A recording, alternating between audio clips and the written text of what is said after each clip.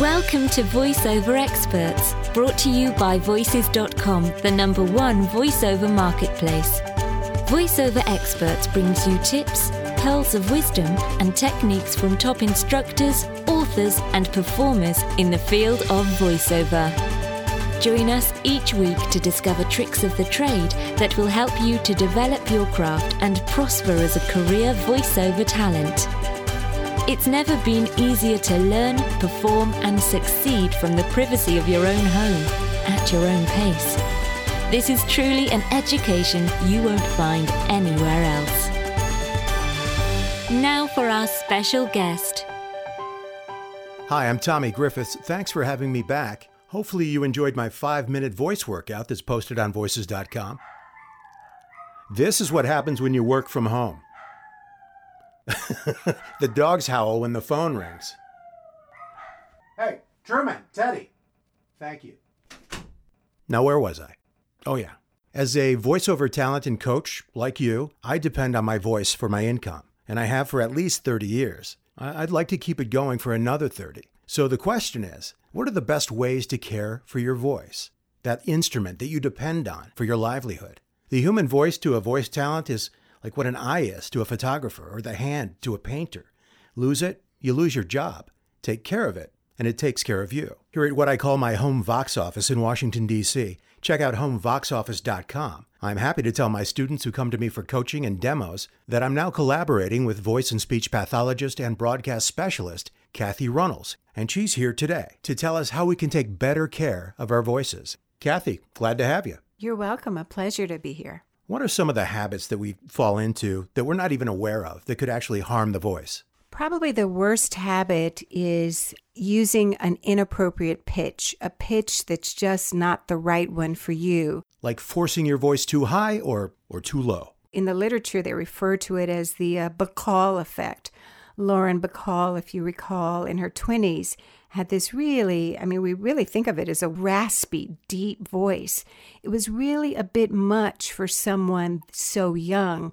And if you've had a chance to listen to that voice before she passed away and as she got older, it was really very, very raspy. And so it was starting to show the effects of pushing that pitch lower than it needed to be at that time.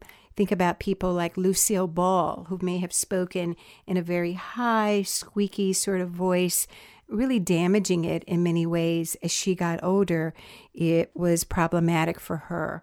So the ways we use our voices when we're younger can really lay the groundwork for what the voice will be like as we get older. So how do we find our perfect pitch? One can work with speech pathologists on this or a voice coach such as you, Tommy. I often ask my students to hum happy birthday to you. Have you heard that technique? Yeah. And that is where your perfect pitch should be because you really can't strain your voice to achieve that pitch. Another one, which is along the same way, is called the cough pitch, and you want to be really careful with this, but you will very gently clear your throat like this. And that sound leading from that slight cough is said, they say, at your best pitch level. And then there's a lot of great instrumentation out there, like the VisiPitch, which are devices that can help you find exactly where you need to be. Kathy, you mentioned a few times that clearing your throat can be harmful to the vocal folds. I know a lot of people in voiceover and radio that habitually clear their throat every time they step in front of a microphone. Why can clearing your throat constantly be bad for your vocal cords? Because every time the vocal cords come together, they meet. If they're slamming like they do when we clear the throat, at the point of that initial contact, that slam can create some irritation. And this irritation over a long time can lead to things even like vocal nodules. So if you're clearing chronically, I advise my clients to swallow easily, almost like you're gulping, but just a little bit easier. So you do that instead of clearing the throat. And then if you just have to clear, do it as easily as you can. So instead of a hard clear, like where the vocal cords are really slamming, try an easier clear, like as soft as you can. Let's talk about caffeine, coffee, Diet Cokes, whatever your source. Yes or no, caffeine can adversely affect the sound of your voice. Yes, it certainly can. With my clients, I like to look at why can't we get going without it? And often it goes back to not enough sleep at night. We have to be really careful with caffeine because the caffeine stays in the body for 12 hours.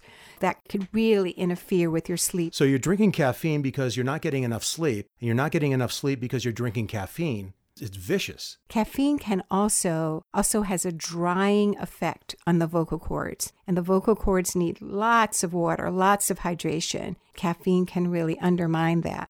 Kathy Runnels, speech-language pathologist, voice and communication specialist. If people want to get in touch with you, maybe do a session via Skype or on the phone, how can they contact you? Email is accentonspeech@yahoo.com. Our office contact is 301-879-1981. If you missed that, or you'd like to contact me for a coaching session or a demo, go to homevoxoffice.com.